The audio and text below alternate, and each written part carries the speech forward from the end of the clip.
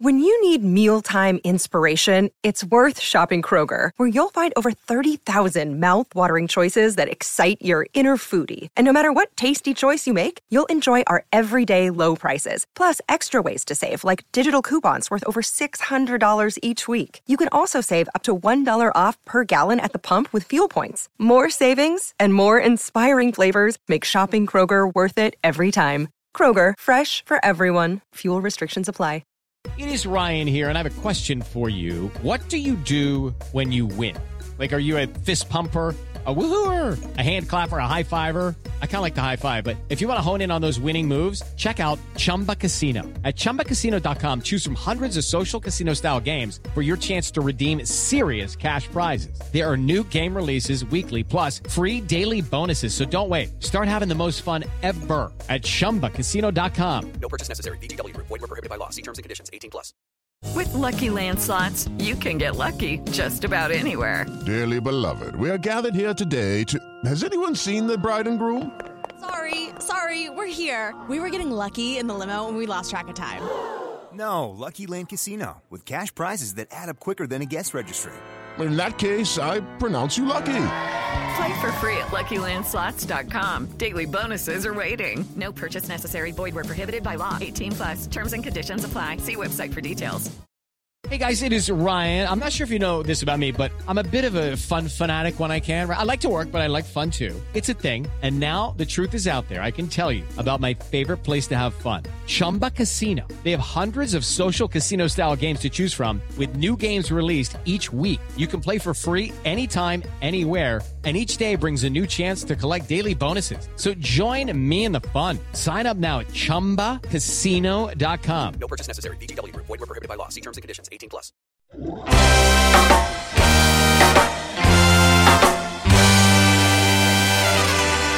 You're listening to the Red Seat Podcast, part of the Over the Monster Network. Red Sox fans have longed to hear it. The Boston Red Sox are world champions. Hosted by Jake Devereaux. It's gone. It's into the bullpen. This game is tied. This game is tied. David Ortiz. David Ortiz. David Ortiz. And featuring Keaton DeRocher. It's a grand slam. I'm telling you, it's time to party.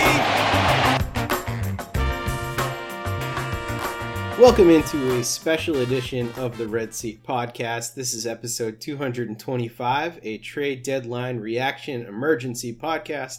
I am Jake Devereaux. He is Keaton DeRocher. What's up, Keats? Hi, friends. So we got a deadline today. Red Sox made some transactions. That is good. So we're going to talk about those. We're going to talk about our reactions to these transactions. But overall, the Red Sox added 3 pieces at this trade deadline. They added left fielder Kyle Schwarber in exchange for right-handed pitcher and prospect Aldo Ramirez, a top 10 guy on the Sox Prospects pod. Not the pod, SoxProspects.com site. Pretty talented guy, a guy I've seen. So, definitely gave up some talent there, but got an all-star back, so hard to complain about that. Second move was Hansel Robles, a right-handed pitcher, reliever to the Red Sox for right-handed pitcher Alex Scherf, a guy who was ranked in the 50s on Sox Prospects. And then the final piece was left-handed pitcher Austin Davis to the Red Sox for second baseman Michael Chavis, your guy. Austin Davis, not such good numbers as we're going to talk about, but an interesting guy nonetheless. What is your reaction to this trade deadline, Keaton? Did they do enough? No. I feel like it's a C+. I think for me, I had 3 things on my I would like to see them get list. Number 1 was a starting pitcher. Number 2 was a high leverage reliever who doesn't walk people. And number 3, a distant third, was the first base piece. The offense is still really good. So I felt like whoever they had at first, the offense was still going to score a whole bunch of runs. So I didn't think it was as crucial as the other ones.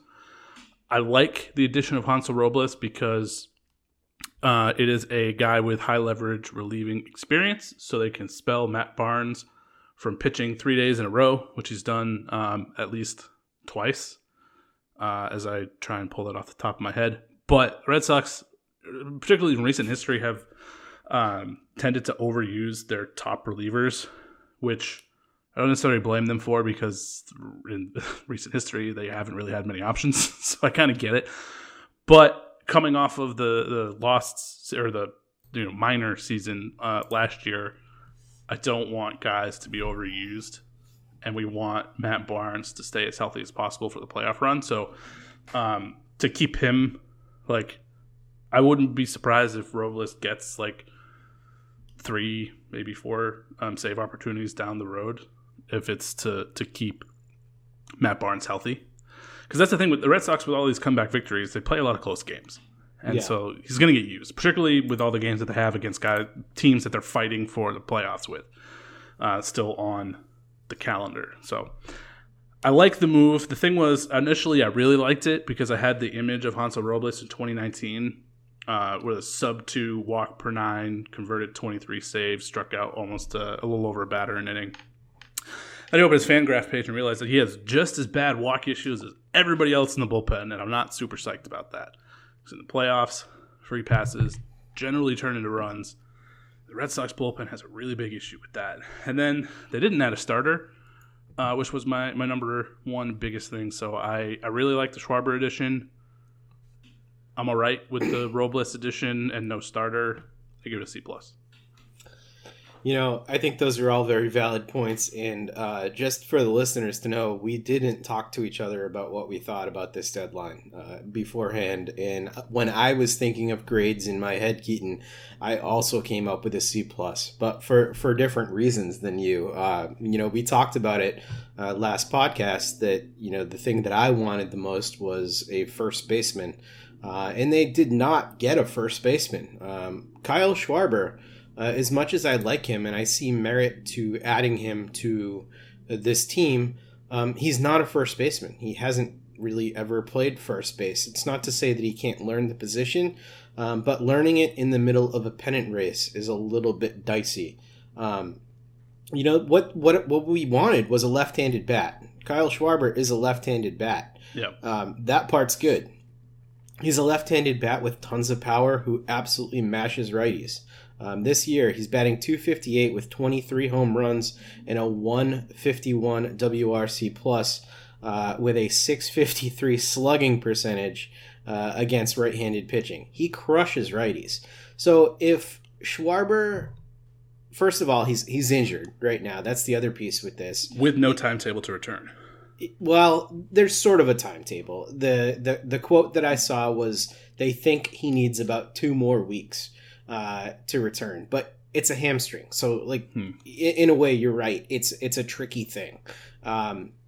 He's an elite player in a lot of ways. He's an all-star. We saw the home run binge that he went on. He's still in his prime. He's 28. He's got a quick bat. There's a lot to like about this. If he were a true first baseman, this deadline would be a coup for me. But the fact that it's still just kind of not the smoothest fit, and that you're going to have to figure out where to play him between some outfield, left field, in particular, some DH, in learning first base on the fly, or at least trying to, that makes me less excited about it, just because it doesn't seem like a natural fit. The other thing is, Anthony Rizzo didn't go for that much. Aldo Ramirez was a substantial piece that Boston gave up for Kyle Schwarber. And I think Schwarber is a better bat than Anthony Rizzo at this point in their career. I don't think that that's really too much of a debate at this point. But Anthony Rizzo also is a plug-and-play Gold Glove type first baseman and Gold Glove type, I almost said Gold Glove type clubhouse guy, but an A-plus clubhouse guy too. I would have preferred Anthony Rizzo, even with the reduced offense, than Kyle Schwarber. And maybe they just didn't want to go where it would have taken to get him from the Cubs. With the Lucky Land Slots, you can get lucky just about anywhere. This is your captain speaking. We've got clear runway and the weather's fine, but we're just going to circle up here a while and get lucky. No, nothing like that. It's just these cash prizes add up quick. So I suggest you sit back, keep your tray table upright, and start getting lucky. Play for free at LuckyLandSlots.com. Are you feeling lucky? No purchase necessary. Void where prohibited by law. 18+ terms and conditions apply. See website for details. It is Ryan here, and I have a question for you. What do you do when you win? Like, are you a fist pumper, a woohooer, a hand clapper, a high fiver? I kind of like the high five, but if you want to hone in on those winning moves, check out Chumba Casino. At ChumbaCasino.com, choose from hundreds of social casino-style games for your chance to redeem serious cash prizes. There are new game releases weekly, plus free daily bonuses. So don't wait. Start having the most fun ever at ChumbaCasino.com. No purchase necessary. VGW. Void where prohibited by law. See terms and conditions. 18+. I was surprised when I saw that the Red Sox had made a deal with the Nationals, just like the quick hit on the push notification. I first thought Josh Bell because I thought that would make a lot of sense. Left-handed first baseman with pop. And then I saw it with Schwarber, and I was like, that's interesting. I like it, but, I mean, you just outlined everything. He has played one pitch, I believe Matt pulled up on first base, and it was a wild pitch, so nothing. He was not involved in such play, but he was there. I think he came up as a catcher. I don't know if he played catcher at all in the minors with the Cubs. He wasn't in the minors for all that long either. So I think they drafted him and then immediately moved him off of catcher. But the fact that he was at least good enough to play catcher defensively in college, which isn't all that long ago, I think he can handle first base. And I think that's where they're going to go with him. I think so. They said 2 weeks is what they're targeting. If that ends up panning out and Jarren Duran is still struggling, then maybe you see him in the outfield, go for Dugo, Renfroe, and Schwarber, and just kind of give Duran a bit of a break, work him in there as that extra guy. Yeah. Maybe that's the play. I think the silver lining, if you want to call it that, is that they've got time to figure it out because he's not healthy right now. Right. So whatever they want to do, then they can figure it out, and hopefully Duran kind of get things squared away, and then they can go with whatever direction they want. But the offense is still going to score runs. I mean, the core, that 1 through 5 is still really strong and going to score runs. So I know there was a lot of people that wanted that first base bat, but I didn't think it was as much of a deal as the other pieces. Yeah, that's a good point. And to your point about the catcher position, he has played 20 games in the majors at catcher, or 22 total. He played 20 games there in 2015, 1 game there each in 2017 and 2019. In total, when he plays catcher, though, he bats .349 with a 201 WRC plus. So he absolutely rakes when he's a catcher. Interesting. With that being said, though, I mean, I think I agree with you. Catcher is a tough position. He played it at the major leagues. 22 games is not huge, but it's substantial enough to show me that if you can play left field and you can play catcher, I think you can learn first base. The only thing that worries me a little bit is the fact that, he does have the hamstring issue right now. Hamstring, as we've seen with Christian Arroyo, definitely something that you're going to need to be healthy to play first base. So hopefully the coaches can work with him there. As for the relief pieces, Hansel Robles, I think you covered it pretty well. I'm interested in the player. Fastball, the split finger, which is potentially, it seems like that might be a split finger change that he throws. And then the slider that he mixes in there. I do think he does provide a different look out of the bullpen, so I like that. And I also like the price for acquiring him. I don't think that Alex Scherff is too much to give up at all. I think that was great. Austin Davis is the one that's a little bit more of a head scratcher, because when you look at him on the surface, you're like, okay, yeah, this is a career 5.65 ERA dude who walks too many guys. But our friend Ian Kundle over at Sox Prospects had an interesting tweet about him. He said, Austin Davis's MLB stat line this year is skewed by one bad outing. If you take out his July 20th appearance versus Arizona, 9.1 innings pitched, 4 hits, 2 home runs, 2 earned runs, 11 Ks. Opponents are 3 for 25 in hitting 120, 195, 320 off his fastball this year. So, a lefty with a fastball that clearly plays at the major league level. That is interesting. And we have seen in the past that Bloom has targeted relievers with specific traits that he likes. And Michael Chavis at this point, people had bandied about on Twitter that his trade value might be negative at this point. So if you can take a flyer on a reliever that could potentially help you at some point down this stretch with, you mentioned the load that the bullpen has already been carrying this year.